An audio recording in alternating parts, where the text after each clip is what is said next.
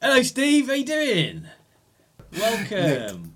Nick was just regaling me with his philosophy on life of whether because he likes to live in the slow or the middle lane.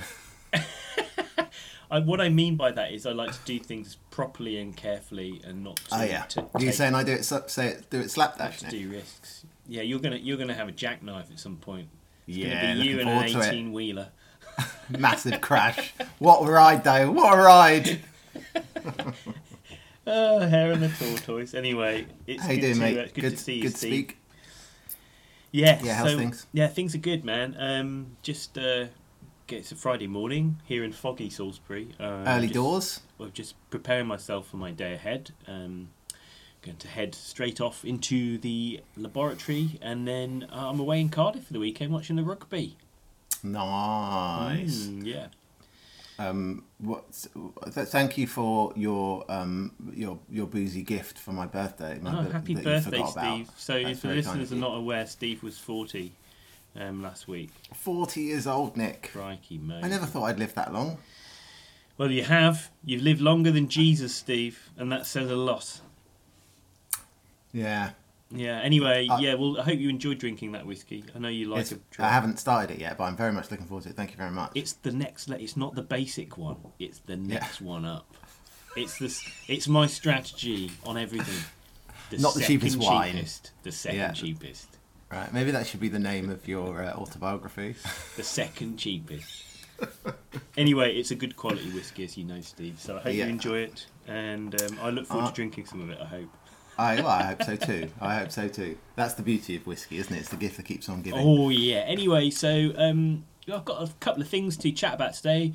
A little bit of kind of like more ecology sort of stuff, Steve. More natural history. So should we start having a chat about some of that? Let's crack on. Brill. Science shed! We're in the science shed! Science shed! We're in the science shed! Come on, Steve! Bunsen, Burner! Dolly, Machine! internal. Combustion! Why do we need Steam! Petri, Dishes! Oscar, Base! Isaac, Newton! transplanting? Bye-bye! Nick, Oh, Steve. how are you doing? Good. What you got Still for good. me? What have I got for you? All right, crack on. None of that small talk. Straight to the science. I was playing with my. I've got one of the things that I like to waste money on is high-end audio equipment. Yeah, I'm worried about what you were playing with now. No, I was playing with my hi-fi. Oh right, yeah. Right. Yeah. And one of the things I have on my hi-fi is like there's the subwoofer that makes all the low frequency sounds, and then Right. there's the speakers that makes all the other ones, right? Yes. And there's a thing, but you can imagine obviously like in order to get like a flat like kind of profile of all of the volumes across all of the different frequencies, where one speaker falls off, you have to tune in the next speaker to come in, and that's not like a step function. It slowly dies, right? So you have to tune one of the speakers to be able to kind of correlate with the other one. Yeah, I don't understand that. Right. Okay. So the low one's making low frequency, going whoa, whoa, whoa, whoa, whoa, whoa. Yeah, and they the high one's going- they just play at the same time. One's going boop, Yeah, boop, boop, and the other one's yeah, going. but the point is but the point is that they overlap in the frequencies that they can emit. Oh yeah. So one so what that would tails mean is off if I were and to one put- rises up. So there's like a kind of like that. Yeah, So exactly. that the volume is continuous across the. That's exactly. Right. But you have to calibrate that, right? It's a thing called a crossover switch, right? So you have to like adjust it. And if you put it too low, then you miss out some of the low frequencies. And if you put it too high, then it gets kind of it gets artificially louder Yeah. at those kind of crossover frequencies, right?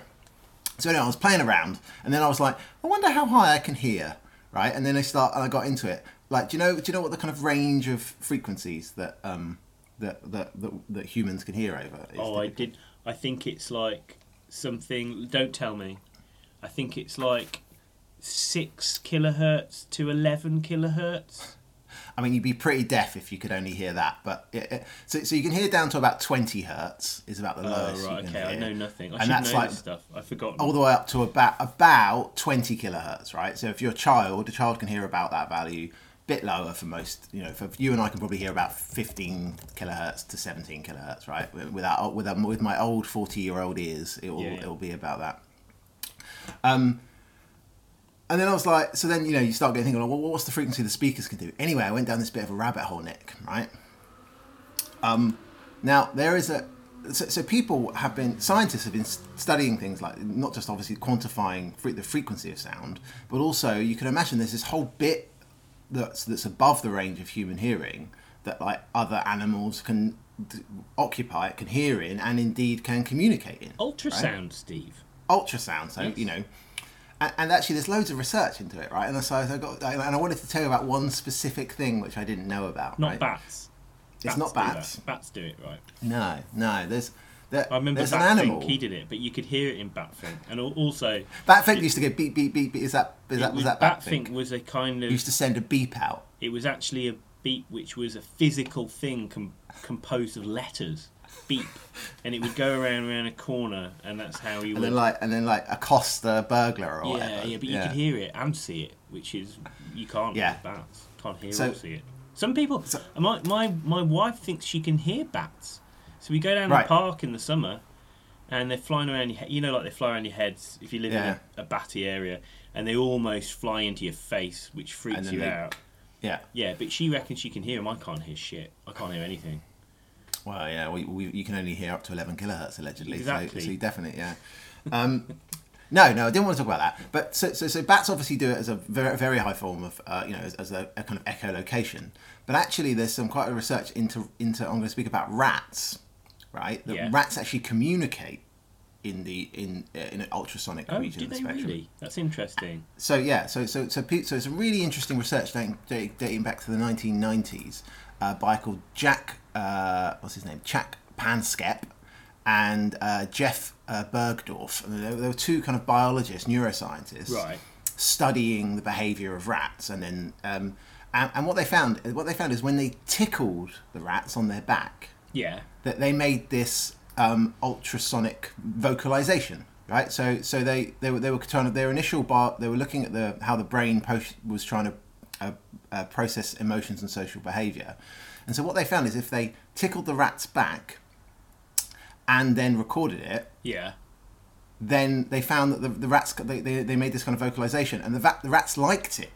Well, that's interesting because in humans, like with me, it's kind of the other way around. It's like if someone scratches my back in a pleasant, let's say, pleasant way, I kind of make more of a low sound, more like,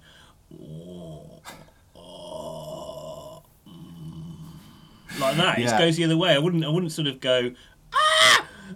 Do you know what I mean? It's kind of weird. So when they're scared, feels like it takes more effort to make a high noise than a low noise. That's interesting. But so when they're scared or annoyed, the rats they vocalize about 22 kilohertz, so still ultrasonic, but within the range that rats can hear.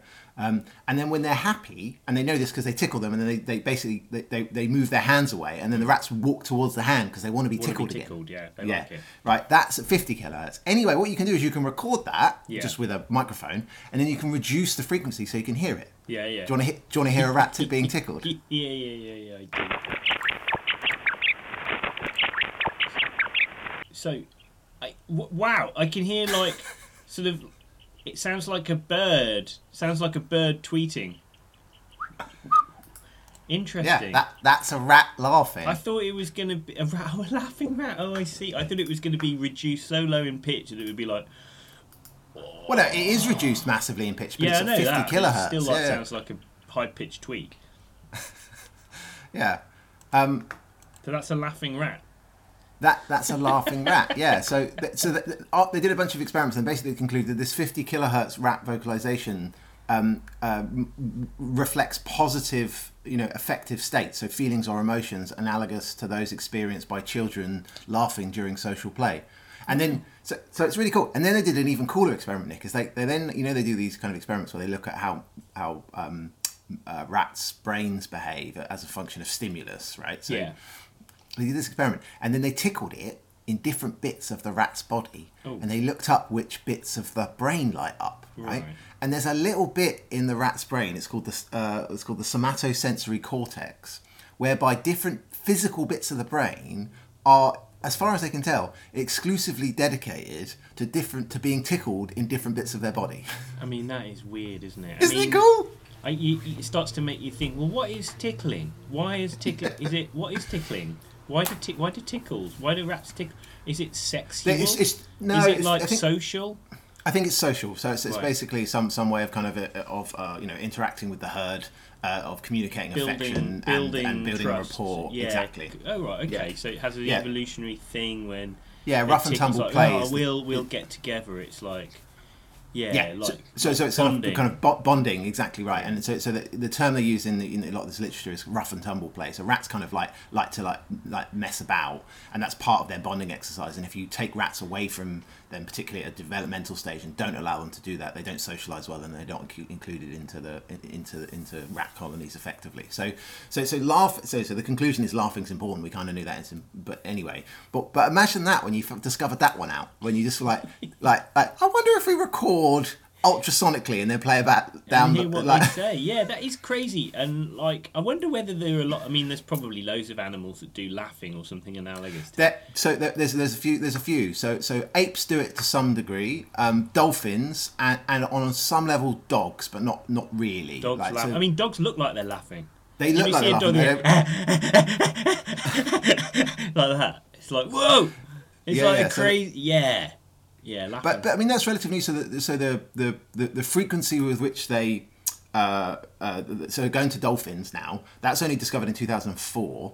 And in dolphins, what they found there's a frequency which couldn't be explained by the kind of typical calls that dolphins normally make, right? Which is associated with danger and hungry and whatever that kind of like normal communication. There was like a different region of the frequency, and then they narrowed that down to they think kind of it's some kind of social bonding interaction and so they kind of call it laughing in that case. But rats, you physically tickle them and they laugh. Anyway, tickling.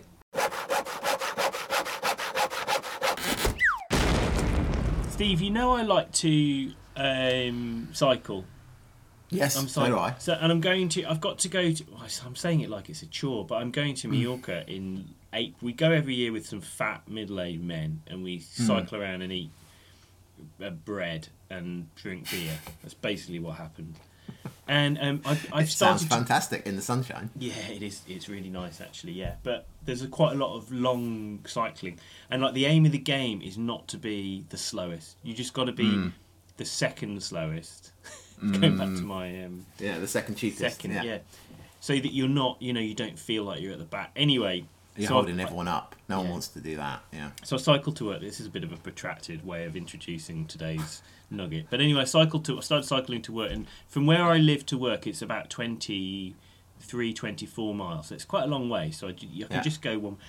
Anyway, I started cycling the other day, and it's a lovely route. Go through all of this beautiful Wiltshire, Hampshire countryside, rolling chalk streams, thatched roofs.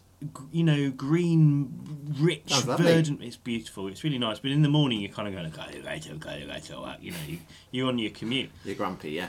You try and take it in. Anyway, I was cycling down this little valley, which is on the way to where I work, and I looked to my left, and I saw something, Steve, by the stream, and it made me really surprised and excited, and it brought me back.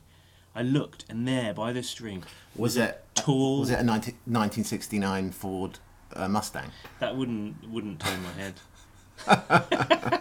It was a beautiful, slender white heron. Right. It was a great white egret, right? Right. Okay, right. To explain the significance of this, Steve, right? So I was a member of the YOC as a youngster. What's the YOC, Nick? Young Ornithologists Club. Right. As a bit of a bird watch. I like bird nerd. I still do a bit of bird watching. You're still a bird nerd, yeah. Yeah, still like a bit of bird watching. I'm a bit of a part-timer. I don't twitch. I just observe. General It's an interesting subculture, isn't it? I know one of my good friends at university, her father was a professor of ornithology. Oh yeah. So he would always like get some phone call from the middle of the night, and they're saying there's a brown bird that's been blown off the coast of Norway that's in the middle of the fens, and everyone would like go and travel, and there'd be like a little community of people all sat in their brown jackets looking through these tiny little binoculars trying to see this incredible. Which is my friend would always regale stories as like inevitably it was just some brown bird. Like she was always expecting it to be a bird of paradise or an eagle or something amazing, but it was always just like something that looked like a sparrow. You know what? I kind of wish I was like I'm not one of those people, but I kind of wish I was to get that. Right. These. Anyway, but to explain, so I've taken you back to the YOC. Back in the 80s, right? Do you ever see a little egret, little white heron birds? Yeah, little heron. There's one next to the park in the Finsbury Park. I call him Dave. Yeah, He's always there. They're called little egrets, right? And you never ever saw one of them in the 80s. There were none in the UK. What? They were totally Really? absent. Yeah, you never saw a single one. What? Maybe the Wow. odd one if you were like your friend's father, Yeah. and you went. Anyway, they all came back, so they're walking around. They got these big yellow feet. You've probably seen the little yellow feet. Anyway, they're quite established. Great white egrets are much bigger birds. They're like a metre tall. They're like heron, grey heron size almost. And I've never seen one before. So that's why I was so surprised. You'd never see them in the UK. So I couldn't believe it. Where do they normally live, Nick? Well, they normally live there, southern Europe, but they're now widely distributed in Europe. And this is what I was going to talk to you about.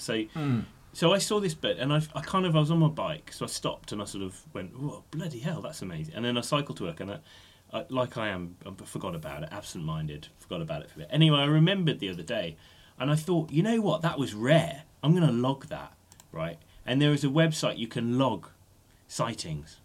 If you see something You love interesting. that, don't you? I bet you absolutely love that. Love it. It's called Going Birding. There's other sites available as well. So I tried to log it. So I went on and I typed out, yes, single white bird took to flight as I passed. And gave it the grid. Found the grid reference on the OS map and all kinds of stuff. And I tried to post. It got rejected. Not allowed. Got rejected. Why And did I'm it? like, why is it being rejected? Did you use the wrong terminology? Do you have to be a proper? I couldn't work bird out. now? I tried like 3 times to do it, and then it still was rejecting me. And I thought I'm too busy to be sitting at work logging it. Spending hours. Yeah. It was one of those Logging things where I'm egrets. trying to distract myself from doing some tedious admin thing. Yeah. Anyway, so then I sort of Googled it, and I went, great white egrets. They've become common, Steve. They've been taken up. So basically, I looked I found a news article, and basically the bird people, I forget which society now, one of the bird societies, has taken it off their rare bird list because apparently they were in 2020. Well, as I said, 20 years ago there were none. You never saw any. Right. And And this is all herons or just the great white it's egret? just the great white egret. Right, okay. Yeah. So in 2020, apparently they exploded. So there was something like 2,000 sightings, like in the first half of 2020, and more than 6,000 in the second half. So they've become, and because of this, Is it pandemic related I or? don't know. It doesn't say that. They haven't ascribed it to that. But I thought maybe that's something to do with it. But anyway, the rare bird reports, they were comprising like 10% of rare bird reports, great white egrets. So then they went, Not that rare then, are they? they're back. They're back, Steve. They're back in the country. So it's pretty amazing. And they were really uncommon in Europe. Even as, you go back to the mid-70s, there were only about 100 breeding pairs in the whole of Europe. Right. Wow. Now, it's thought in the UK there are only 35 or 40 wintering birds, according to the RSPB. So there's not many of them still, but they've started breeding. First time they bred back in the UK was 2012. And now it's thought maybe there are several. It just says there are several pairs now breeding in the UK. Most of them are wintering birds, so they're winter visitors. They go back to Europe or Africa in the summer. But I just found that pretty amazing. Wait. They visit. They come to England in the winter Yeah, because because they like shit weather. I think it must be food related. There's a better abundance of food. There's more food in England in the winter. Look, Steve, I haven't researched this bit. I don't know. Birds move around. Geese and things. Yeah, do the sure. same. No, but I always thought they went south for that reason. But I think some go north and some go south. To be honest. yeah, okay. Yeah. It depends on the ecology of the situation. I suppose it depends what they eat, doesn't it? Yeah, I don't know. Yeah, they eat things like frogs, crustaceans, insects and fish. Basically, they're just like herons. They stand by the river, they watch, and then they spear something. They're really elegant birds. They've got yellow bills, big, tall, graceful things. Yeah. Anyway, these things they were hunted almost to extinction in Victorian era because they have these beautiful feathers. When they're mating, you see this sort of ball of feathers sticking out, and the feathers were used in ladies' fashion, in hats and things. So they were almost hunted to extinction. That's why they disappeared, basically. So yeah. Anyway, the other thing I wanted to tell you about them is that herons, and I remember this from when I was in the YOC, Steve. They have their own comb, right? So in their claws, Yeah. in their feet, their middle toe is serrated, and it looks exactly like a comb. And I've sent you a picture, Steve, which I think we can share as Right, well. let me have a look at it now. Describe what you see. Wow. Do you know? Okay, so it clearly looks like a bird's toe, like you would look at I don't know if you imagine a parrot's toe or something. But on the nail of it, it's kind of serrated. So I thought then, Nick, when you said comb, that was some bird word for because isn't the top bit of a chicken called a comb or something as well, the floppy bit? So I thought you meant something like that, but it physically means like a comb you would comb your hair with, is what it looks like. Yeah, it's amazing. It's amazing. It's kind of serrated. Really, really intricate. Not just serrated, but actually each one is not like a V shape. It's like a proper. It looks like the blade of a comb, doesn't it? Yeah, it's amazing. Yeah. So what do they use that for grooming? No one knows, right? So grooming, yeah, definitely. It's only the great white. No, right, egret. okay. So these claws, they're called pectinate claws, and they're found in various species. I mean, they're found in things like barn owls have them. Okay. A type of bird called dipper. I don't know whether you're familiar with a dipper, Steve. Don't if know you a go dipper. to a mountain stream, you might see a brown bird with a white front dipping its head in the water. That's a dipper. You find them; they're quite common in the UK, and lots of other birds. Some birds like frigate birds have them as well. So they're found throughout different birds. No one really knows what they're used for. So I had a bit of a dig around to try and work it out, and there are some academic papers on it. And there's a paper by, and the lead author is called Sarah Bush, and it's the one of the ideas is they might control parasites, so they may be cut. Like you have a flea comb, Right. yeah, they may work like that. So it's like a knit comb, like that really fine Yeah, like a comb. knit you comb, have to- exactly. Yeah. And other functions include a role in feeding, maybe removal of stuff, old feathers and things like that, and straightening of feathers, and just making sure the feathers are in condition. Well, just like what we would use a comb for. Yeah. All of the things that we would. There's no different, is it? Anyway, they said here. So even though there's lots of these ideas, none of the hypotheses have ever been tested. So this was about 10 years ago. So this team, they had a look at loads of bird skins which are in a collection in the US, and they just randomly selected 144. And it says in the paper, we selected them haphazardly. So it's sort of better than randomly, I think, haphazardly. And then without due care and attention. Haphazardly. And then they looked at them under the thing, and they found that in all the bird species and all of the families, so they looked at families of species, 17 of 118 families had them. So a little bit more common than they expected. And then what they did was, they thought, well, actually, is it to do with parasites? Right? So they did a couple of experiments. They were after the fact experiments. Mm-hmm. But first of all, they looked at these species and they looked at records of infestation, or the variety of different insects that live on the birds based on the literature, and tried to see whether those with combs had a lower diversity of insects than those that didn't. No difference. Correlation does not imply causation. No difference whatsoever. Okay, so the parasite hypothesis is rejected. Well, not quite. They thought this is not a very good way of doing it. It's not perfect, and actually, sometimes if we look at, sometimes they go up a lot, and sometimes they go down a lot. So Right. Okay. So noise is high. Noise. Yeah. They just thought we'll write it anyway, but it's like a lot of people would do it and just think, oh, it was stupid, and then not even say anything about it. That would be what I would do. Anyway, they chose to. Anyway, then they looked at some barn owls. So they had a mate who collected road-killed barn owls, right? Of course, which also have these claws. And then what they did was they looked at the barn owls and they measured infestation in barn owls depending on the size of the claw, seeing how big it was. Did they find no correlation, Steve? No correlation whatsoever. So we still. Okay. So it says at the end, in summary, these comparative and correlative studies indicate the claw has no role in parasite control. However, a more definitive, this is the thing I was thinking of when I was reading. What would you think of doing if you as a scientist, if you wanted to find out? I would infect them all with parasites and see which ones got better. Yeah, that's one way. Yeah. So I was thinking you could chop it off. Ah, yeah, okay. And they had the same idea. A more definitive test would be conduct an experiment where you compared birds with normal claws, whereas compared with birds from which the pectinations had been perhaps filed away. Right.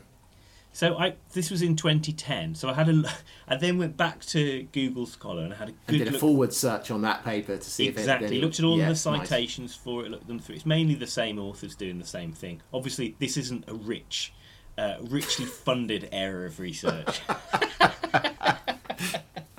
And they haven't done it. They haven't done it. As far as I can tell, they haven't done it. I imagine it's quite expensive if you got to go and catch a load of barn owls and then file down their legs, file down their nails. Yeah, there were 2 other experiments, and one was called the influence of bill and foot morphology in the ectoparasites of barn owls. This is a follow-up study to the barn. I think they decided, oh, well, there's mileage. We'll do it again.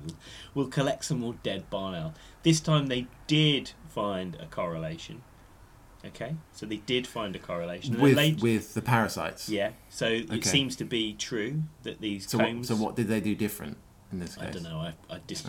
I read the abstract, Steve. Right. By this stage, I was becoming weary of the pectinate claw story, as probably our listeners are. Apologies to you all. I know there's got to be a conclusion, Nick. There's got to be an ending. There is. So they did. They finally did do the experiment, but they did it with. It's a bit disappointing. They did it with pigeons. No, because it's too expensive to catch barn owls. They declawed pigeons. Have it's not really like a pectinate claw, but they have a claw that they use, and they removed the flange on the middle claw and saw whether it enhanced scratching, and basically, absolutely unambiguously, if you did this to pigeons, they had more lice. So this similar claw in a pigeon. Obviously, pigeons are probably a bit more tractable than barn owls. You know what I mean? You can keep a flock of pigeons, but I mean, you're buggered if you were trying to imagine keeping a flock of barn owls in your garden. That would be a disaster. Can you imagine? Yeah, because you'd have to have a minimum. What would the minimum sample size be? You've got to have 50 barn owls or something. Very temperamental, as everyone's heard. You know, prima donnas, the barn owls. Pigeon, do anything to chop off their feet. You have to buy don't even notice. Exactly. Anyway, Steve, there is the parable of the pectinate claw.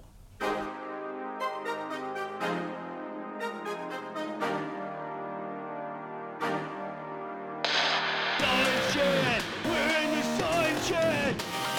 Science shed! We're in the science shed! Come on, Steve! Bunsen. Burner! Dolly. Machine! Internal. Combustion! Why do we need Stove! Petri? Dishes! Oscar. Brain! Isaac. Newton! Transplanting. Well, we had a very animal-focused podcast today, didn't we, Nick? He's not here anymore, mate. He's gone. Oh, it's Brian. Hello. Brian, how you doing, mate? I ain't too bad, mate. Yeah, how you doing in this in the post apocalyptic pandemic world? I feel the spring. I can feel the spring stirring in my loins, in my bones. Then You and Marjorie looking forward to the spring. Yeah, all of the birds are out, flirting with each other and that. The other night I was out, rabbits everywhere, rabbits frolicking around in the grass. They can all feel it. They can feel it coming on. Do you know what I found out the other day, Brian? Your friend Robert Plant, who's just from down the road. Good lad. He's from down Kinver Ways. Yeah, Wiley Forest, mate. So Jimmy Page grew up in the town that I'm from. Did he? He's a bit of a strange character, Jimmy. Everyone knows that. You don't want to trust him with your children, that's all I can say. Okay, we'll move on from that. Anyway, did you like today's podcast? Yeah, mate. It's wonderful. I loved it. I loved hearing about all of the stuff you chaps were talking about. The stuff earlier on and the stuff later on. Oh, it must have been that profound that you remember it so well, Brian. Well, yeah, I mean, we're doing with the current season of the Science Shed. We're calling Early Doors, Brian. It's happening before work. Nick and I get together, and if people are interested in listening to it, they can contact us on Twitter. I'm at Steve the Chemist, and Nick is at the Evans Lab. Can they send you Can they slag you off? Send you feedback and bits of advice and ideas for what to have a chat about? I think feedback's just a middle-class word for slagging people off anyway, right. isn't it? So I'm just going to start. No one ever says well done, Brian. No one ever goes nice work, work. I'm glad you're doing it. It's always just people moaning. Nah, it never happened. Anyway, I've got to go. Have a good one. Bye. Bye.